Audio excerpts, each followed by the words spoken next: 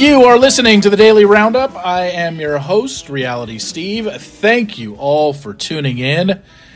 Good Friday show for you today. Does ABC have my schedule in their organizer or something? This is unbelievable what they do to me. I'll talk about that in a second. We're going to talk about what happened yesterday in regards to the cast from charity season. And then, not going to be much of an open. I'm going to go straight into the interview with Stephen Fishbach. I just don't have a lot to talk about today. Being in Las Vegas, I'm recording this Thursday night from my room. That's why it sounds probably a little bit different. But we're just going to run the Stephen Fishbach interview that I recorded earlier this week, talking all about the Survivor finale. You love Stephen. He comes on at the end of every year. And he was just as good this time as he's been every other time because he's an encyclopedia when it comes to this show. So we will get to all that momentarily. If you need to hire, you need Indeed. Indeed is your matching and hiring platform with over 350 million global monthly visitors according to Indeed data and a matching engine that helps you find quality candidates fast. And Indeed doesn't just help you hire faster. 93% of employers agree Indeed delivers the highest quality matches compared to other job sites, according to a recent Indeed survey. With Indeed, everything hiring is all in one place, and it makes it so easy. Leveraging over 140 million qualifications and preferences each day, Indeed's matching engine is constantly learning from your preferences. The more you use Indeed, the better it gets. Join the more than 3.5 million businesses worldwide that use Indeed to hire great talent fast. And listeners of this show will get a $75 sponsored job credit to get your jobs more visibility at Indeed.com/podcast. Just go to Indeed.com/podcast right now and support our show by saying you heard about Indeed on this podcast. Terms and conditions apply. Indeed.com/podcast. Need to hire? You need Indeed. All right, so I talked about the fact that this show, The Bachelor, Bachelorette, the day I left for Las Vegas back in March, or actually the day I was traveling from Las Vegas to California, Saturday morning, they released the potential men for charity season. And I'm like, oh, okay, thanks, great, wonderful. Gotta love that. It's like they do this every time. And so I'm like, oh my God, it can't possibly happen again, can it? Oh no. Oh, it did. Like, these people have no shame. I don't know why when it comes to me, but they do. And so yesterday, in the morning, they basically started a TikTok account, or the Bachelorette TikTok account showed videos of the guys. I was like, oh boy, I know what this means. This means that they're going to release the fucking... they're going to release the bios, aren't they? And sure enough, they did. Now, I don't know if there's written bios. I didn't even look if there's written bios. But they released all of Charity's men. And there's only 25 men this season. This is the lowest amount of contestants to start a season since 2016, according to Bachelor data. And I thought one thing that was interesting was, remember when they announced at the beginning remember when Charity got to Fiji and people announced that Charity was in Fiji? If you go back and reread that article, it said Charity started this season with 29 men.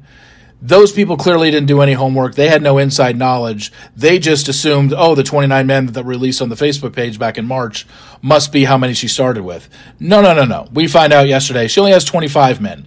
The 4 men that were on the Bachelorette Facebook page that did not make the final cast were Brandon Wallace, Chris Blackman, DeMarcus Gresham, and Steve Cole. Those names don't mean anything to you anymore because they're never going to be on the show. But in case you're keeping track at home, those guys never made it. So I did not have time to go through everything. I watched a couple of videos here and there of the guys just introducing themselves and saying their name, their age, their city, and their job. I guess the biggest revelation is we've been calling Doughton, or at least I have. His name's Doughton. Dotun. On his video, he says, "My name is Dotun. I'm 30 years old, and I'm from New York." So, there you go. He's not Doten. And as for anything else, I didn't watch enough. I got too much stuff going on. Had a fun day today in Vegas. Of course, what usually happens, if I do well at the tables, I don't do well at sports, or vice versa. Had a great start to the craps tables today, and then gave some of it back on the basketball game last night. So, oh well. But don't want to waste too much time. There's just not much to report. I will get to all of that either Monday or Tuesday, because I'm still here on Sunday night, and I don't know how much stuff I'm going to look at Bachelor-wise while I'm still here. So hopefully I will get around to that on Tuesday. Monday I'll take some time, go over some of the bios, look at some of the things that they said. I mean, look, all they're doing is introducing themselves in these videos. They're saying their name, their age, their city, and their job. Like, I don't know. That's not going to give away anything. Of course, everyone's reading into the Final Four of how they smiled into the camera, their body language, are they happy? It's just like, good God. It's like so irrelevant stuff. So, but I didn't even read what any of them, if the bios are out on ABC's page. So maybe I need to go check that out and see what they said in their bios.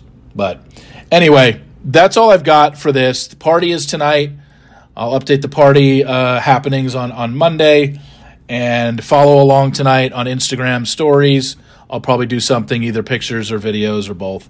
So check that out. If you need to hire, you need Indeed. Indeed is your matching and hiring platform with over 350 million global monthly visitors, according to Indeed data, and a matching engine that helps you find quality candidates fast. And Indeed doesn't just help you hire faster. 93% of employers agree Indeed delivers the highest quality matches compared to other job sites, according to a recent Indeed survey. With Indeed, everything hiring is all in one place, and it makes it so easy. Leveraging over 140 million qualifications and preferences each day, Indeed's matching engine is constantly learning from your preferences. The more you use Indeed, the better it gets. Join the more than 3.5 million businesses worldwide that use Indeed to hire great talent fast. And listeners of this show will get a $75 sponsored job credit to get your jobs more visibility at Indeed.com/podcast. Just go to Indeed.com/podcast right now and support our show by saying you heard about Indeed on this podcast. Terms and conditions apply. Indeed.com/podcast. Need to hire? You need Indeed. Anyway, let's just get started with this interview with Survivor Tocantins contestant and Survivor Second Chances contestant Stephen Fishback. All right, let's bring him in. You saw him on Survivor Tocantins. You saw him on Survivor Second Chance. He is our resident Survivor expert we have on at the end of every season. It is Stephen Fishback. Stephen, thanks for coming on.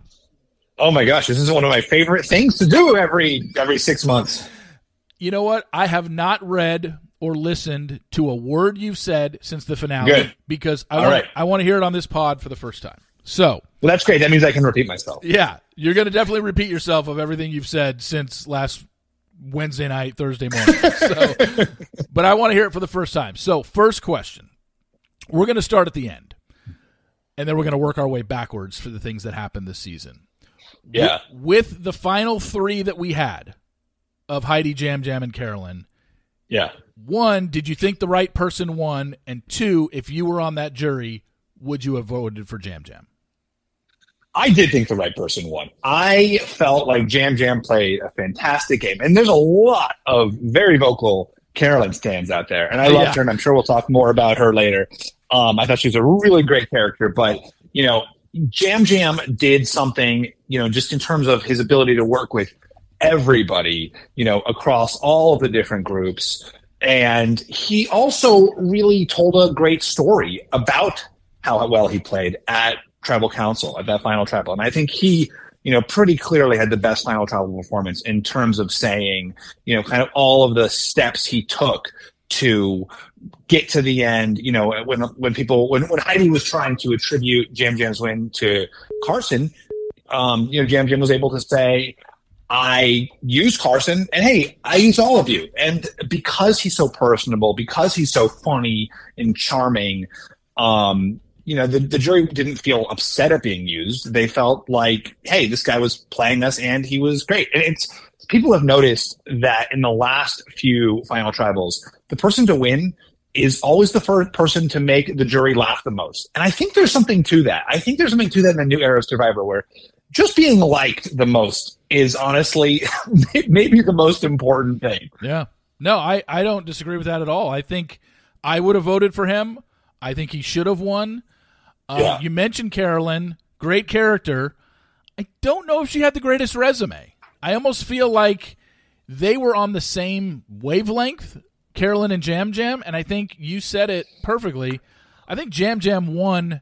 Now, you can sit here and say the jury claims they didn't have all the votes were open going into that final tribal. I don't know if that's necessarily true, but let's just say it was. I think based on that, I have no problem with Jam Jam winning the final tribal because he did. There you go. I mean, I thought he absolutely killed it. I think Carolyn, had her struggles there in the final tribal. She's admitted it post-show as well. She got in her own way sometimes. I just think, we'll get to Heidi in a second. But, yeah, I had no problem with Jam Jam winning. I thought once he got there, he was going to win. Now, the question then becomes, I don't know why Jeff didn't ask this at the after show. If Carson makes the final three with Jam Jam, doesn't matter if Carolyn or Heidi is the third person. If Carson and Jam Jam are two of the final three, would Carson have won? And Jeff never asked the jury that, and I'm surprised. I was so annoyed about that. I do wonder, too, if it's like that's one of the problems of having the after show be right out there on the island, where these questions that the audience is all thinking as, we watch the season back, Jeff doesn't have access to those. And he does a pretty good job of kind of capturing the big themes and moments of the season, which is pretty remarkable because it hasn't been edited yet by that point, Yeah. But that's the big one for me too. Does Carson win? And I kind of think yes. I mean, I do think that I felt like that Carson would always have a problem because people were going to kind of think of him as the little buddy or the best friend, and every one of those people out there, Carson was kind of their pal and he's really young. And I do think people would struggle to give a person $1 million who's that young. Although, Marianne, also very young, just won, two seasons ago. But I still think, there did seem to be this overall sense that Carson was kind of the strategic brains behind things. And it really would have been a really interesting showdown. I kind of think Carson might have had the edge, which is, of course, why they had to vote him out. Yeah. Or I guess not vote him out, but not vote him in. Yeah, I think, Tika, right? I want to keep saying Tika. Yeah. If they were Tika. Everyone on the jury seemed to think that the Carson, Jam Jam, Carolyn threesome from Tika was run by Carson. So that makes me think he probably would have won. I mean, we don't know. I wish somebody would have asked. I'm surprised, Jeff, because when we've had the live reunions in the past, Jeff has asked that. Hey, if they got to the finals, jury, who would you have voted for? And they have done that in the past. And I thought Carson, unless he didn't think Carson was much of a threat, but I don't know how you couldn't have thought that. But yeah, it was pretty crazy. I do think that there was a good chance Carson could have won. Now, and Carson played a great game. Yeah, I mean, the crazy thing though is for someone who prepared everything, was 3D printing, a generation's worth of Survivor puzzles. How is that guy not practicing Fireboard? How is he so bad? And I understand the idea that he probably practiced at home. It's a very different conditions, right? Doing it at home when you have dry wood, when you have no stress, and most importantly, when you have a sharp knife, because the dull machete they give you on Survivor is really hard to play with until you get the touch, which Jam Jam obviously had and Carolyn had and Heidi obviously had. But the crazy thing is what just, I get that it makes people nervous if they see you practicing fire or making fire, but there are opportunities. And if anyone going out there these days has got to be absolutely gifted with fire, because otherwise what are you preparing for? Because then if you're the best player, you're always going to get eliminated to fire. You've got to prepare. Yeah, I really think, and I'm going to talk about fire in a second, because I really think that what we've seen from Carson this year, I'm wondering if this is now going to set a new precedent going forward for people over preparing. And not that that's a bad thing, but literally doing what Carson did, now knowing, hey, you can replicate all these puzzles, and he basically killed it every time there was a puzzle. Like if we knew that there was a puzzle at the end of any challenge and Carson was participating, I think he won most of them, if not all. I think. Yes. I didn't count, but he did, right? So he just breezed through them. Go ahead, sorry. Do you think this is a good thing for the game? I don't know. I don't know. I haven't put much thought into it yet. Yeah, I think it was fun and interesting kind of as a one-off. And I do think, though, that he sort of set a standard. Now, of course, it's not something that everyone can replicate. You know, I don't know how to 3D print, and I assume a lot of people don't. Of course, like, you know, if I was going to go on Survivor again, I would certainly learn. Because I do think, you know, once you see someone do it, then you have to think that others are going to be doing it. And, you know, you've got to stay at the standard of the competition. But Jeff has spoken about wanting the game to stay ahead of the contestants. And that's why they are doing all these new twists and turns constantly. And I don't necessarily agree with that philosophy for game design. I think it's really fun when the contestants can kind of figure out the game and create strategies rather than sort of constantly being back-footed and being a little bit lost. But when it comes to the challenges, it's not fun, right? This was fun to see like one contestant do it once, but it would not be fun. And there's been a few people who have practiced a lot of the challenges, and they play, and because they are repeating so many challenges these days, the players really are getting ahead of the challenges. And I think that's going to become less and less fun as a viewer to watch, where it's not about contestants in real time figuring it out. It's just, you know, which over-prepared super genius can hit their jackpot, first. So I do think they have to change the challenges up a little bit to stay ahead of the contestants. I mean, does that sound right to you? It was a little bit surprising to me, and I'm just going off the top of my head. You know me, I watch every episode and then I forget by the next week what happened the previous episode. But seemingly, I got the impression watching every challenge this year, I feel like I've either seen this exact challenge or a version of this challenge in the past. Like there was nothing new this year that I remember in a challenge. Was there anything? I'm sure there were things. I couldn't think of it seemed like a lot of the same stuff, and if the puzzles are being repeated, you would think that they could change up a puzzle. Like I don't know. I almost want to have some new challenge. I know there's always going to be something where, hey, you start in the water and you end up on land, and it's just kind of the same ideas and concepts. It's just a matter of what do you have to do in the water, and then once you get to land, what do you have to do there? Like maybe changing that up. And but the puzzles seem to be the same. The slide puzzles all seem to be the same. The, balancing a ball through a maze is, we've seen that 1,000 times. It's like, I don't know. And I understand, hey, what these people have done for 44 seasons, and these challenge creators, I give them all the credit in the world. It's one of the best, if not the best reality show ever created. And I know that they worked their asses off to put these challenges together, but it feels like they're just repeating a lot of them. And I'd like some new ones in there. Yeah, I totally agree. I totally agree. I mean, again, because like if the players are just figuring it out, like it's less fun to watch because you don't see them struggling. You just see them breezing through it. And like part of the appeal of this show is seeing the contestants struggle, right? Like they struggle in the environment, they struggle with the game, and they struggle with the challenges. And that is what the game is about. Not just like who has got the most time and, disposable resources to prepare at home first. All right, let's talk about this fire-making challenge, because for the longest time, whoever wins the Final Four challenge basically says, I'm taking you with me to the Final Two, or you're going to be in the Final Three with me, and then you two are making fire. And that person has been roundly criticized in the past for essentially, taking the easy way out and making two other people do it and build fire, and basically also build their resume during that time because, wow, you take somebody, you sit there and do nothing, and this person earned their way to the Final Three. This time, Heidi takes the reins. She says, I'm going to make fire because I'm going to be the one to eliminate Carson. Not only does she do that, she sets the record for the fastest fire making of all time, and she gets 1 vote. I mean, it's like, are we ever, like, I go over this with you every time I bring you on. When are we ever going to have a close vote? They're all blowouts. We never get close votes. And I don't know. They're not just all blowouts; they're all 7-1-0. Yeah, the same blowout. They're like literally the exact same. But it's so interesting that because as you point out, like this, like people have been every season. People are criticizing the person for not stepping down and making fire themselves, and especially that was the case last season where Cassidy, who lost the show, who was the runner-up last time, the one vote runner-up last time, what everyone criticized her for not stepping down and beating Jessie herself in fire. And they said at the time, hey, if you had just done that, then we would have rewarded you because you would have taken out the big threat. You would have had this big hero moment.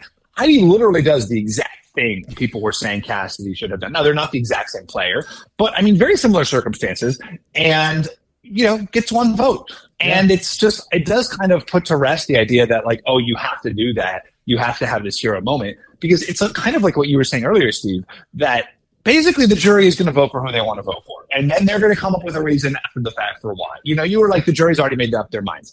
Yes, I agree with that. And I think if they wanted last season, I think they wanted to vote for Gabler, for whatever reason. Maybe they liked him more. Maybe he was more part of their alliances. Maybe, for whatever reason they wanted to vote for Gabler, maybe they loved his commitment to the veterans.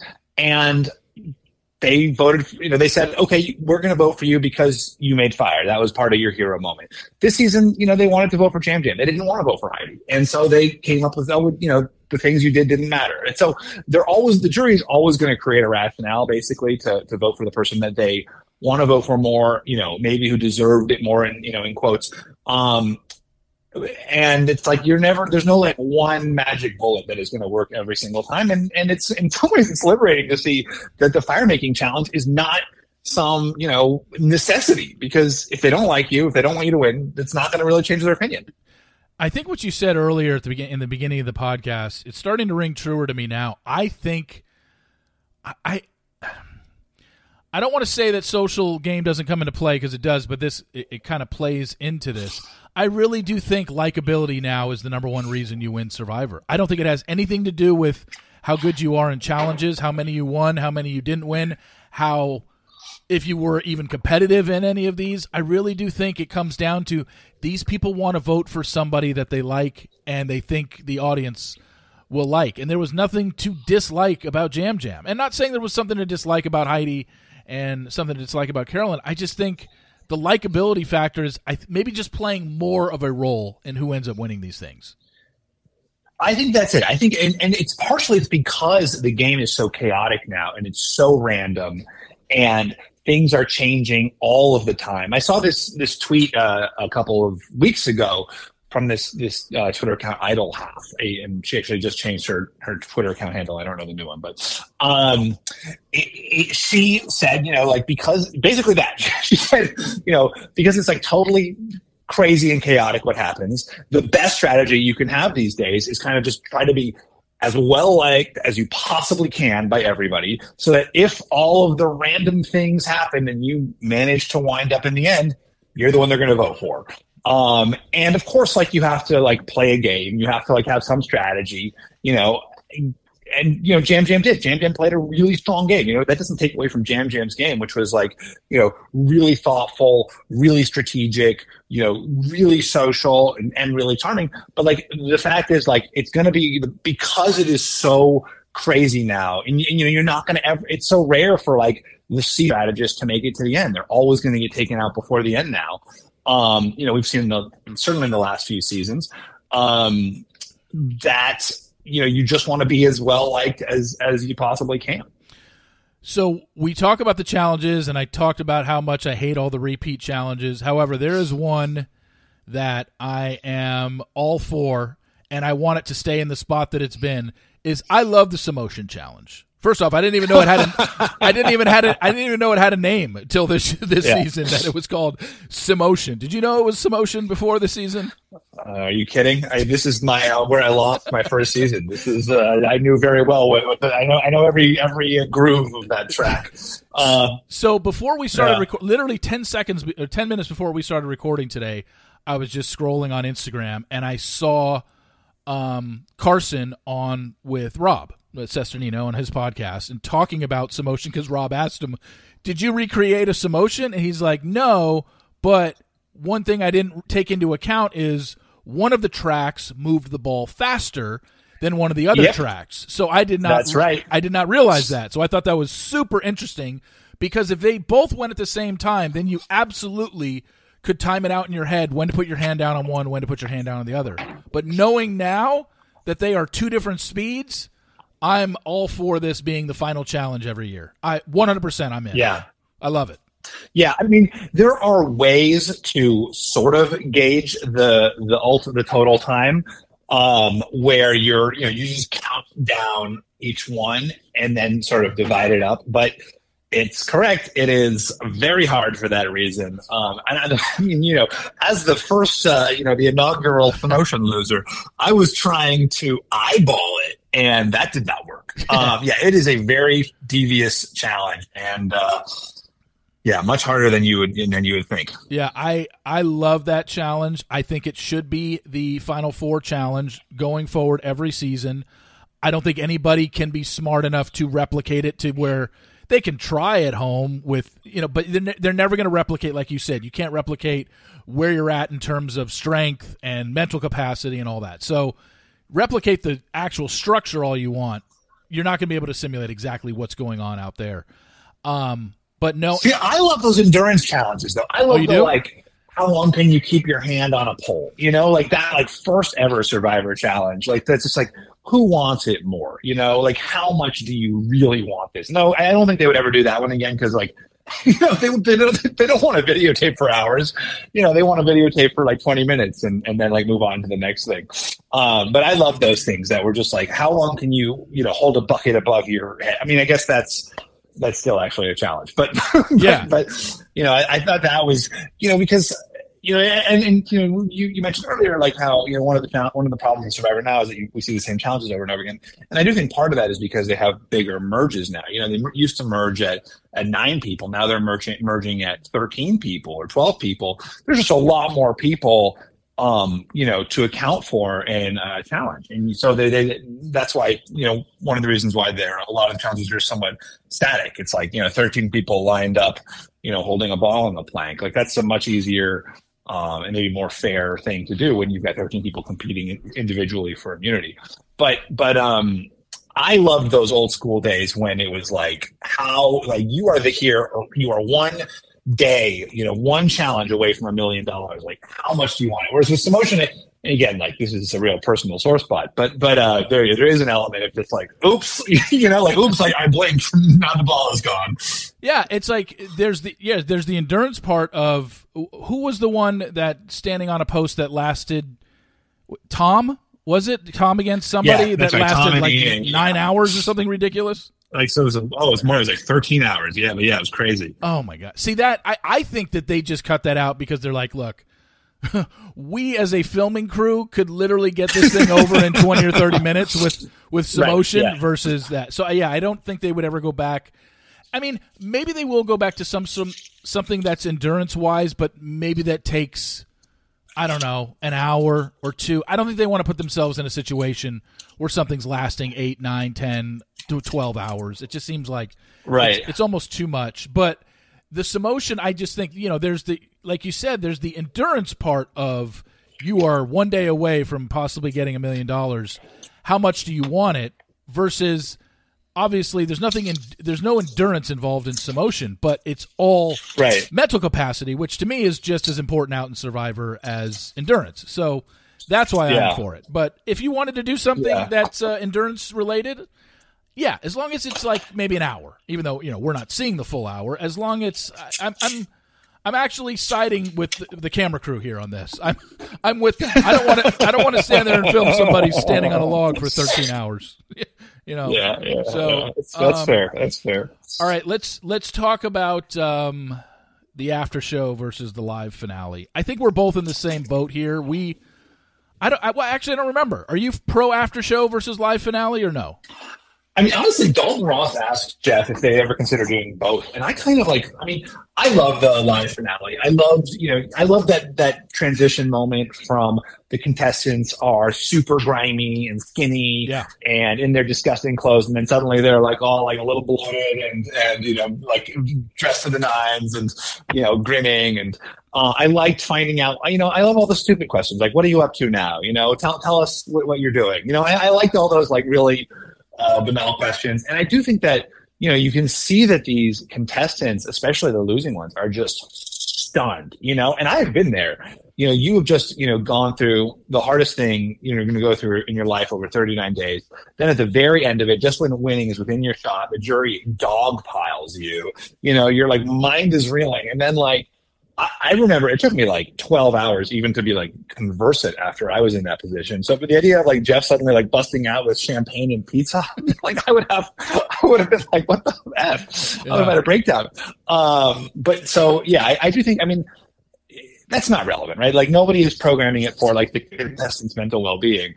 But I do think like you're going to get more interesting answers. On the other hand, like some of the rawness is, part of the appeal, but then I do think we missed something with not having that like live finale. So yeah, I'm pro live finale. Yeah, I see. Like, I understand. I've read Jeff's answers as to why he is doing this and why he likes it, and I see a sort of appeal to doing it right after. You do get the raw answers, and you do get answers from people right after it happened in the moment versus, oh, I watched back the whole season and now my opinion has totally changed. So I get it to that extent, but I also, like you, like the whole, okay, here they are totally emaciated, and now we get a live shot of them dressed up, looking good, put their weight back on, they look like normal humans again. I like that as well. Just so I'm pro live finale.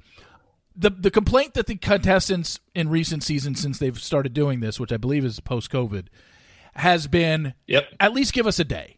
Owen said it. Right. Carolyn said it in her exit interview. Like, I just wasn't ready right then. Can we have 24 hours and then do it? And, I don't know if that's a possibility. Yeah, that would be better. I agree with that. That's a really good idea because then it's not like you have like, at least you can take a breath, you can process, you can like, because this image that we've had for the past few seasons of the runners up just like reeling like in dismay and disbelief as, their dreams are shattered. It's just like, it doesn't make it fun. It makes it kind of sad.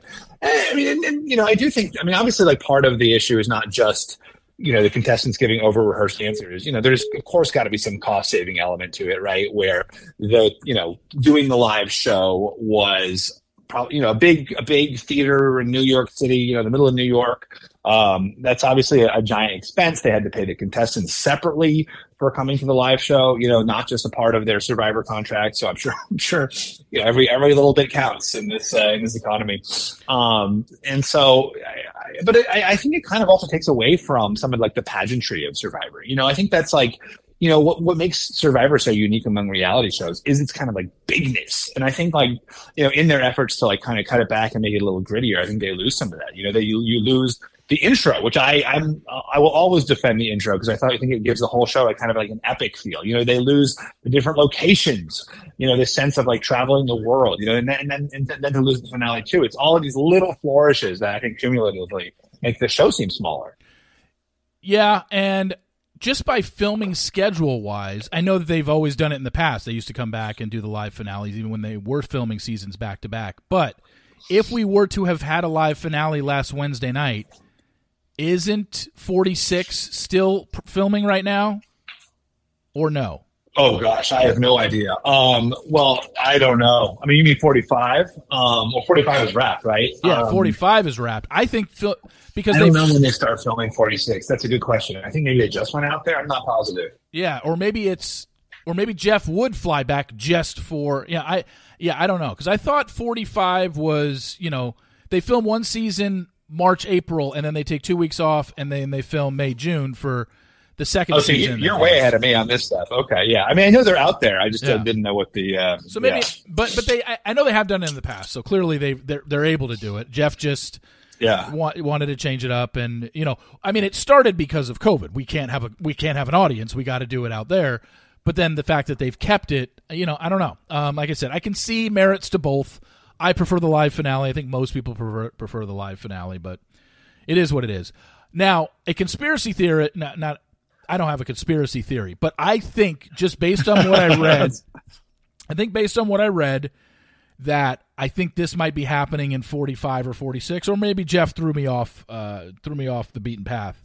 So Dalton Ross confronted Jeff with what if the jury was able to watch the challenges? Because it seems like the jury can only convene and they show up to the tribal, but they don't see what the person went through to win. They just see, oh, this person won immunity, they have it around their neck. And Dalton presented it to Jeff in one of his questions about, Jeff, I think the jury should be able to watch not speak to any of the contestants, but should be able to watch every challenge once you start having a jury. And I thought, wow, that is a great idea. I'm totally on board with that. And Jeff said, you know what, Carson, that's a great idea. Maybe we will use that in the future. And I don't know if he was just saying that to appease him or because 45 had already shot, that it was, when I read this, I was like, well, 45 is already shot. I wonder if Jeff already knows, yes, we are incorporating that into the next season, but I don't want to give it away. What are your thoughts on the jury being able to watch the challenges? Yeah, I think that would be great. I mean, I'm not like, some person who defines the Survivor game by challenges, but I would give them so much more context to what happens. They do see so little. They only see, obviously, what happens at Tribal Council for right now. And as a result of that, they disproportionately oversample or over-index on the things that happen at Tribal Council. Like someone who plays a lot of idols, who has a lot of flashy tribal moments, is going to have a disproportionate, favor from the jury versus someone who's skilled at the game in other ways. And not even being someone who particularly cares about the challenges, I think that would make them really root for, the challenge winners too. You'd see a lot of other people's big flashy moments. They're hero moments. They're moments of great triumph or endurance or, overcoming whatever obstacle. And I think that would it would really change the way that the jury perceives the game, I think, in a really good way, where they'd be just seeing much more of the game. Now, of course, then what about the strategy component? What about camp life? Why doesn't that get a fair shake? But just adding a little more and it would be so achievable. It wouldn't be that hard. Yeah.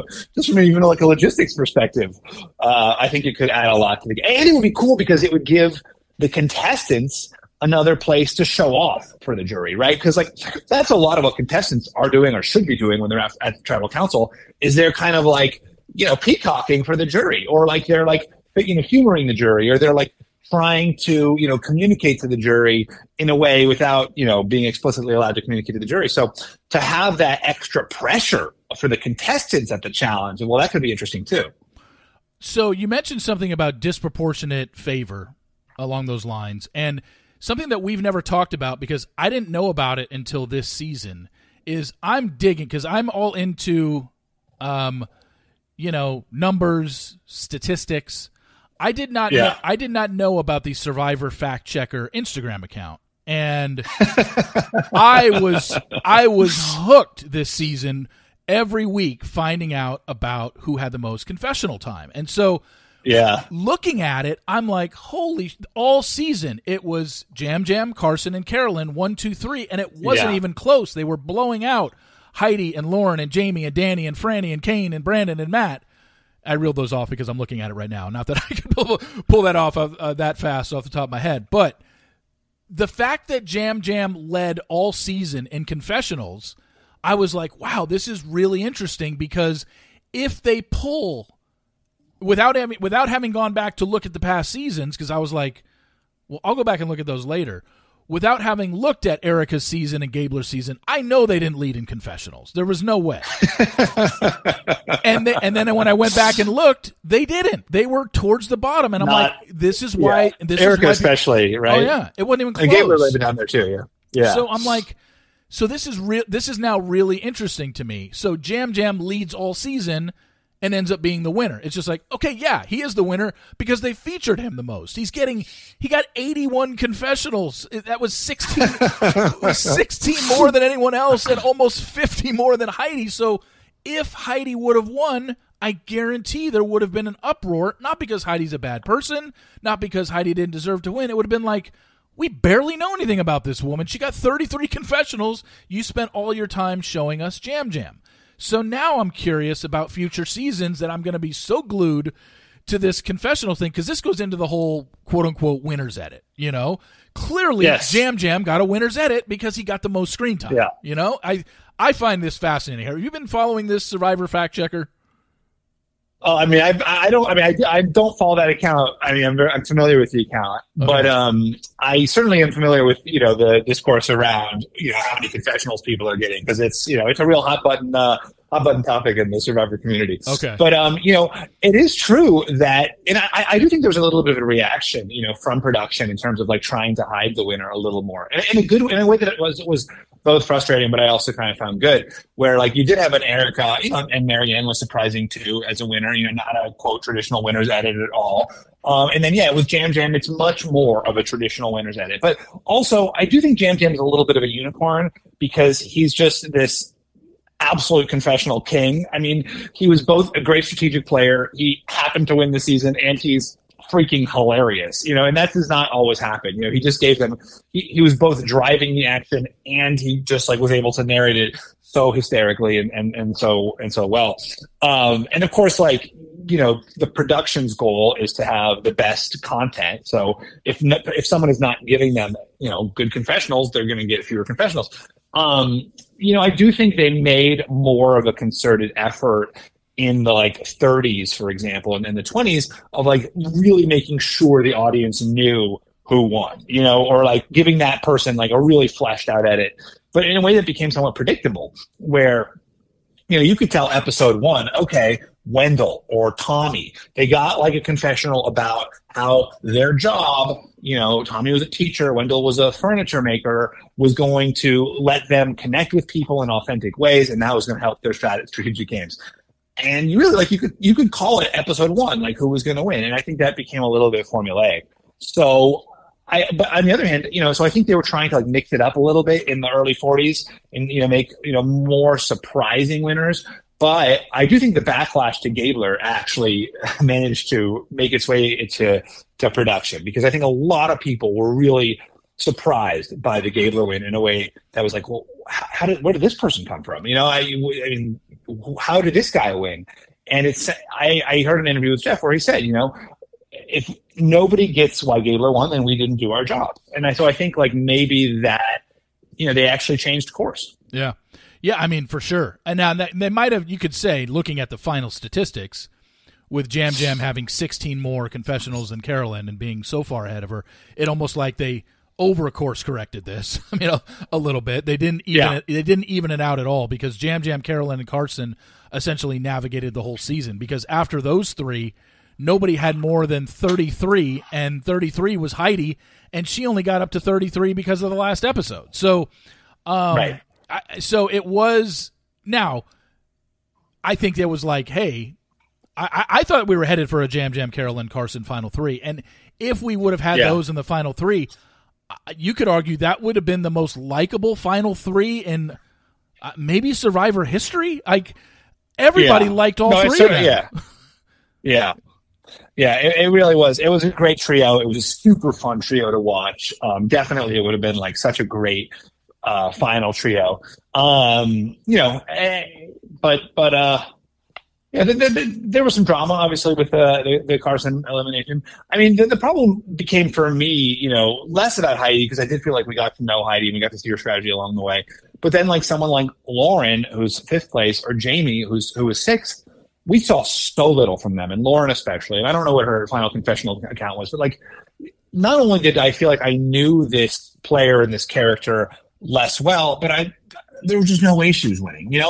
There's no way that they're not going to give the winner of the show a little bit of content. Even Erica, had more fleshed out content, and so like it takes away from the drama, and maybe not for like the super fans, or sorry, maybe not for the people who are watching more casually, but for the super fans, it takes away from the drama, because Lauren isn't winning, Jamie isn't winning, because all we saw of it from Jamie was ha ha ha, I've got this idol in my hands, like, oops, it's fake, there was just no way that person was gonna win the show. So I do think that for me is sort of where it falls down, when we don't see kind of fleshed out character and narrative content from the final 5 or 6. Yeah, Lauren had 30, so she was only 51 behind Jam Jam.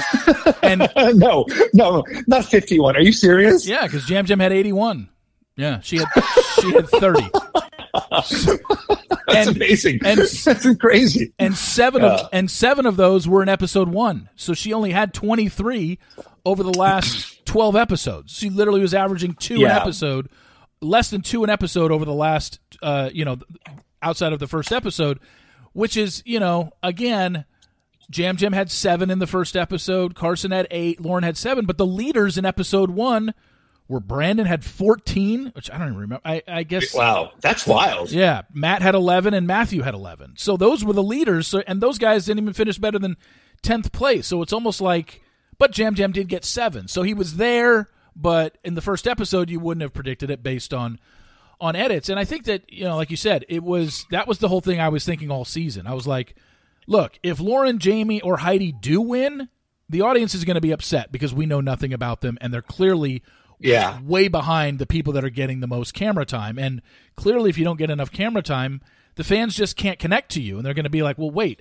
they won? I mean, congrats and all, but how can we root for you? We barely saw you on our TV. I mean, that's what people root for, the people that get the most camera time. And obviously, Carolyn finished in second place, one of the most eccentric characters we've ever seen in the history of this show. And I'm going to be flat out honest with you, Steven. I said it on my podcast as the first half of this season was airing.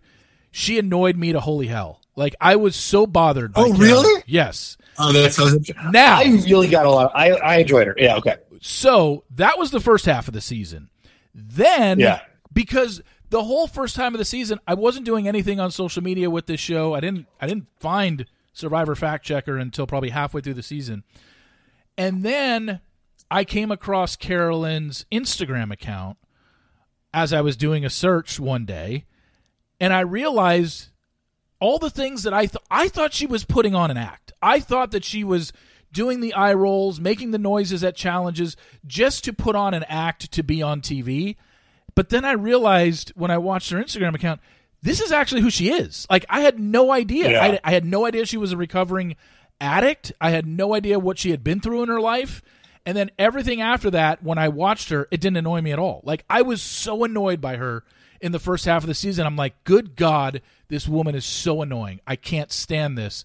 And then I realized, because I thought she was putting on an act, and then I realized, wait a second, this is actually who she is. I literally was totally fooled, and I was fine with her. I was fine with the way she was, and I think her story is great. I mean, anybody who can overcome what she did and be sober for, I think she said 9 years now, or maybe it's 13. Can't remember the years, but I mean, all props to her. She didn't annoy me at all in the second half of the season, even though she was doing the same exact stuff she was in the first half. It's just me getting a better understanding of who she was, and I was totally in on her. And obviously, she was loved by everybody. Sia gave her $100,000 this year. Just a great character, and I fully expect on a returnee season or an all-star season, she's in 1,000%. Well, one thing I loved about Carolyn, and which really differentiated her from other people in that sort of older lady demographic, and I say that Carolyn is younger, I think younger than I am, or maybe close in age to me, so I would also be in the older demographic. But mid 40s is now the older demographic on Survivor. She was this kind of like kooky, emotional player, that we have seen before. We have not seen before is have that kooky, emotional player also have amazing strategic reads, be able to outfox her tribe, like consistently know what's really going on, have great just like insights and, reads of other people, and she was ahead of Jam Jam, right? When at the swap, when Josh swapped to her tribe and, she kind of teamed up with him for a vote, because she didn't want to be the decoy vote. She was running circles around Jam Jam at that point in time. I do think what hurt her towards the end was that she was really kind of stuck with her group, whereas we saw Carson and Jam Jam more playing with others outside of their group. And, so both that like hurt her connections to the jury, but it also she didn't have any kind of like external verification for her game. And I was emailing with James Jones, who was on a couple seasons ago, maybe last season.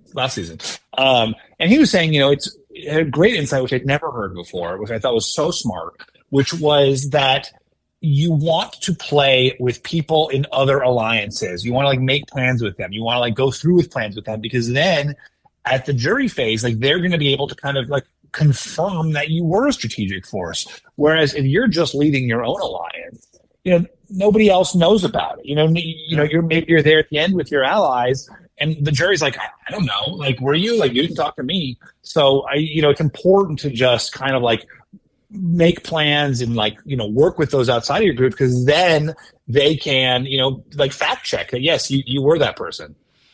Looking over the confessional stats, I have a trivia question for you. And so I know you didn't look, but it's not true. I mean, just seeing if you can recognize off the top of your head, they have, I said Jam Jam had 81 confessionals. That is the ninth most confessionals ever, and the third most for a winner. Do you know who holds who would you say holds the record for most confessionals in a season, and then who holds the record for most confessionals by a winner? What would your guesses be? So I think for the winner it has to be Boston Rob or Tony. Correct. I want to say Boston Rob in season 22, because he basically narrated that whole season. Yes, it was him. 97. Okay. Yeah. Wow. All right. And then for most confessionals ever, I mean, you can, it's going to be one of those big over the top characters. It could be Russell. I mean, Russell Russell seems like a really likely one. Rob could be right up there, and the other is Coach. Coach was like a hit machine. I feel like I'm missing someone. I feel like I'm missing just like one of their like giant kooky characters. I mean, like you can see like Rick Devens having a ton of confessionals. Yeah, I would say Russell. What do you think? It's Russell, season 19. Oh, yeah. All right. Was it Samoa? I bet he had 108 he had. Wow. Now, I haven't read their definition of a confessional. If Jam Jam is sitting there talking to the camera, and then the next scene is next scene is a shot of the beach, and then they go back to Jam Jam in the same conversation, does that count as 2 or 1? That's what I don't know. I don't know. That's a really good question. I don't know, and it might just be 1. Yeah. I think that is 1, but I don't know for sure. Yeah, I don't know their method, but I'm so addicted to Survivor Fact Checker now on Instagram. I swear, that's so funny. It is. It's really like speaks to your Survivor or to your just general stats interest. Yeah, it is amazing. I mean, the amount of time they're spending on and the type of charts that they're doing and the things that they're breaking down. I'm like, oh my gosh! They have a chart up of how often does the player with the most confessionals win, and they have a whole breakdown of that. Right? Because usually it's like the person with like the second or third most confessionals. Am I right about that? Let's see. Full results are 18 out of the 4. Going into this was season 44, right? Yeah. So before this season, it was 18 out of 43. So we're 19 out of 43. 42% of the time, most confessionals wins. That's interesting. Number 2, 9 out of 43. Number 3, 9 out of 43. And number 4, 6 out of 41. So you have to finish basically top 4 to win the season. If you're not in the top 4 of confessionals, you've never won a season outside of the Underwood effect, what they're calling. Well, right. I mean, that's so extreme. Yeah. The only thing though that you do wonder, like, obviously there's an enormous, slingshotting effect in that last episode where, the last few people get the most confessionals because they're the only people who are left. Yeah. I almost wonder like what it would be. It's like confessional average is also an interesting stat, right? Like how many confessionals per episode. Oh yeah, they do that too. They break it down per episode, the average. I mean, yeah, I told you Jam Jam had 81 confessionals this season, but he averaged 6.2 an episode. So crazy. And an edit of 57%. So I don't know what edit percentage means. Yeah. So they have a whole thing about that. Yeah, I mean, Survivor winner confessional stats entering the finale. They do have that. I mean, it's unbelievable. Credit to them. I mean, it's not a huge site. Only 4,500 people follow it, but I absolutely love it. Thank you, Costa, for doing this.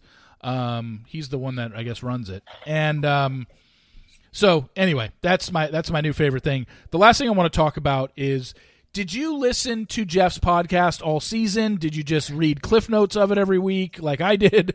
What'd you think of the whole Jeff podcasting?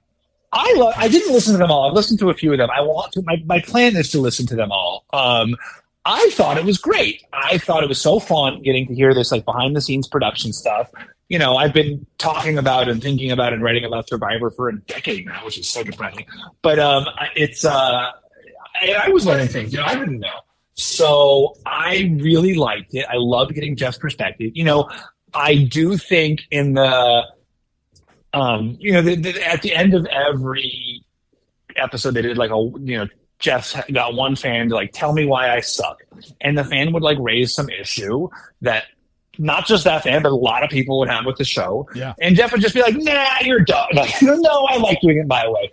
And I found that a little bit dismissive because it's like, you know, he would never really engage on the merits of the criticism. He'd always just sort of like dismiss it and like whatever. That's his prerogative. He's the EP, but there were some things that I found to be like really valid complaints of the show. Like the thing that drives me crazy about Survivor right now, it's almost like gotten to the point where I'm losing interest in the show. It's so bad. Is that Tribal Council is all just people like making analogies. You know, it's never like camp politics. You know, when I was on the show, Jeff would say to me, you know, he would be like, you know, Steven, like, or like Joe is wearing, you know, or Sydney's wearing Joe's hat. Like, you know, Taj, what do you think about that? Like, does that make you upset? And it was like so much about the tribe politics and who felt one way about it. And like, that to me is the really interesting stuff about Survivor. Just those like human conflicts that we all face in one, you know, in one way or another, and then are just like magnified when you're forced to live on a beach together. But now it's like, you know, Cody, tell me why Survivor is like Jaws. You know, like why is Survivor like a hot air balloon? You know, why is Survivor like a wedding cake? And it's like so disconnected from everything, you know, and it's like not interesting. It's not like related to the actual drama. And I just like, and the other thing is the Tribal Council's longer now than it used to be. Like it's really long. So it's like a quarter of the episode. You know, we barely see the strategy on the beach, and then a quarter of the episode is like people like, you know, making up new metaphors. And it's just like, and one of the, you know, so one of those questions at the end of the podcast was like, you know, hey, like these analogies are getting out of hand. Like they're not good. Please stop. And Jeff was like, no, I really like doing them, so I won't. You know, it's just like, okay. I didn't even think of that.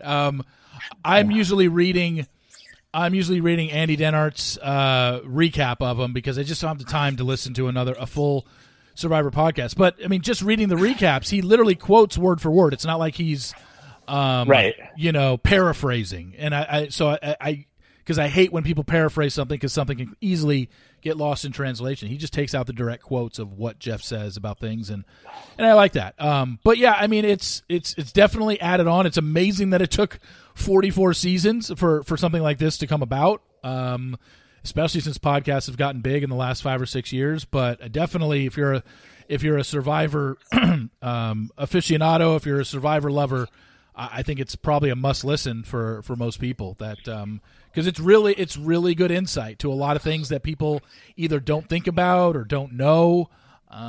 Yeah, I think it's really good stuff. So maybe I will listen to a few on occasion here and there, but to make it appointment listening every week, I just don't have the time. It's a lot. It's a lot. I mean, no surprise. Jeff is great. You know, I mean, he's amazing. He's an amazing host. Like, you know, guess what? He's like the greatest host out there. So, you know, no surprise that he's also great at hosting a podcast. So, where do you rank this season? To wrap it up, where do you rank this season in? I'm not saying like, you know, out of 43, do you have it 15th or do you have it 12th? Like, I mean, do you rank it in the top half? Is it in your top quarter? Is it in the top 10 for you? Or I mean, go ahead. Yeah, I love the cast. I love the winner. Jam Jam was so great. You know, super great final group. You know, a lot of really fun, you know, fun moments along the way. The only I mean, I hate to say it, but like, I just feel like the fundamental show structure like is not. I've said this before. You know, speaking of me repeating myself, and like people are like, how could you say that? This is one of my top seasons ever. Like, I feel like Survivor now, this 26-day season, you know, where the strategy, where the game is just like advantage. I feel like the strategy is so chaotic that to me it can never equal some of like the great legendary seasons of the past, because there was so much like really thoughtful interpersonal strategy in those seasons, where like now it's just like, how do I react to this latest chaotic twist? And also for me too, the tribal council stuff really takes over. I know that's not my like pet peeve, and not everybody has that, but like having a quarter of every episode just be like meaningless analogies drives me crazy. So I like, at the same time, great cast, great winner. Like truly, I think Jam Jam is like an all-time winner for the show. Like one of like the most fun, best of the show. So I mean, for me, it's solidly in the middle. Like, it's never going to be a standout. You're never going to have like that. I just don't think Survivor Strategy is where it was, 10 years ago. But like very fun, and certainly compared to some of the new seasons, like really, really a fun season. Yeah, no, I think it's exceptional that, like, I think most people determine seasons by the winner. If, let's just say, Heidi would have won it at the end of this thing, I think it falls behind as not one of the worst seasons. And I hate saying that, because I'm sure Heidi's a great woman and she's accomplished a lot, and I think everything that she's been through in her life is amazing. But for the actual show of Survivor, if she would have ended up winning, I think a lot of people would have felt disappointed, because, like I said, the confessional, we barely know her. There was no connection there, where everybody felt, God, this Jam Jam guy is so warm and so funny and so engaging. It's just like, yeah, how do you not, like him? And yeah, but he won, so it's like, and everyone's got a different criteria of what makes a good season. Like my definition is probably different than yours, which is probably different than Sesternino's, which is probably different than Tyson's. Like it's so subjective of what makes a great season of Survivor. Exactly. It's got to have a ton of blind sides? Does it have to be a dominant challenge person? Like, you just, you don't know. I mean, everyone's got a different definition. I don't even know what my definition of a great Survivor season is. I guess for me, I have to like the winner. That's the first thing that comes to my mind is I want to like the winner and feel like they deserve to win. And so Jam Jam did to me, so it's up there for me. But, to sit here and go over 43 seasons, I'm not going to do that. But yeah. Meaning like top quarter, top third? Yeah, I'd say it's top quarter. I mean, but then again, if you tell me like, hey, Steve, remember, Survivor, I'm just trying to think of one of the early seasons when they had actual names to them and not numbers. What was season 8, just by name? What was that one? Well, that was All Stars. Okay, what was 7? That was Pearl Islands. That's one of the great ones. Because that was Rupert Sandra's first time, Johnny Fairplay's first time. Okay, what's 9 then? 9 is Vanuatu. That's, okay, yeah. If you were to say, Steve, what happened in Vanuatu? I would say, I don't have a fucking clue. I don't even remember who won. I watched every episode. I don't remember a thing about it. So that's something like that wouldn't jump out to me. But All Stars, yes, I remember. Amber won, right? Yep. Yeah. Okay. Yep. And then yeah, right. I remember that very well. Yeah. Wait, who won? Because Rupert never won, so it wasn't who won Pearl Islands? Was that was Sandra? That was Sandra's first win. Oh, that's Sandra's first win. Okay, see, like that's what I mean. But at least I remember those. Pearl Islands. The second you said that, I knew. I was like, okay, Rupert. So I did remember that, and then All Stars, I knew Amber, but Vanuatu, yeah, completely, totally blanking. If you gave me 100 guesses, I wouldn't get it. I wouldn't. But go ahead and tell me. Vanuatu was Chris Doherty. Oh shit! I wouldn't have remembered that. Oh wait, that was Eliza's season. I should have remembered. That's that. right. Eliza's first season. I'm sorry, Amy, Eliza. That was the Battle of Sexes season. Although I guess Star of the Amazon also had that initially. Well, that was when it was, if I remember correctly. See now that you mentioned it, it's like, okay, some things are coming back to me. It was when there was 7 people left. It was 6 women and Chris, or was it? Yep, okay. That's right. Yeah, all right. So see, I do remember things here and there, but just by name, no, nothing strikes me by name. Or if you give me the winner of a season and say, what was the name of that season? Like if you say Michelle Fitzgerald, I'd be like, I don't remember what the name of the season. Right. Yeah. That's what I'm not good at. So anyway, Stephen, love to have you on again. Our biannual podcast. I'm sure we'll have you on around December when season 45 ends. So hope you had a great Survivor season. Thanks again for coming on, man. And thank talk you so to much you in for having December me. for sure. Yes. All right. Talk to you later. All right. Thanks, Steve. This is great. You got it. Bye. Bye-bye.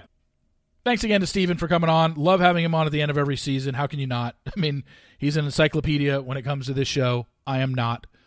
I remember bits and pieces of things. If you ask me in 2 weeks things that happened in this season, I'll have already forgotten.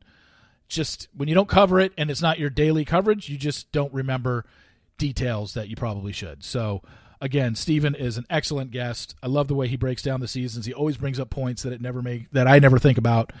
So yeah, and he really made me think about the whole likability factor. I really do think that's the new thing for the 26-day Survivor, the 26-day season.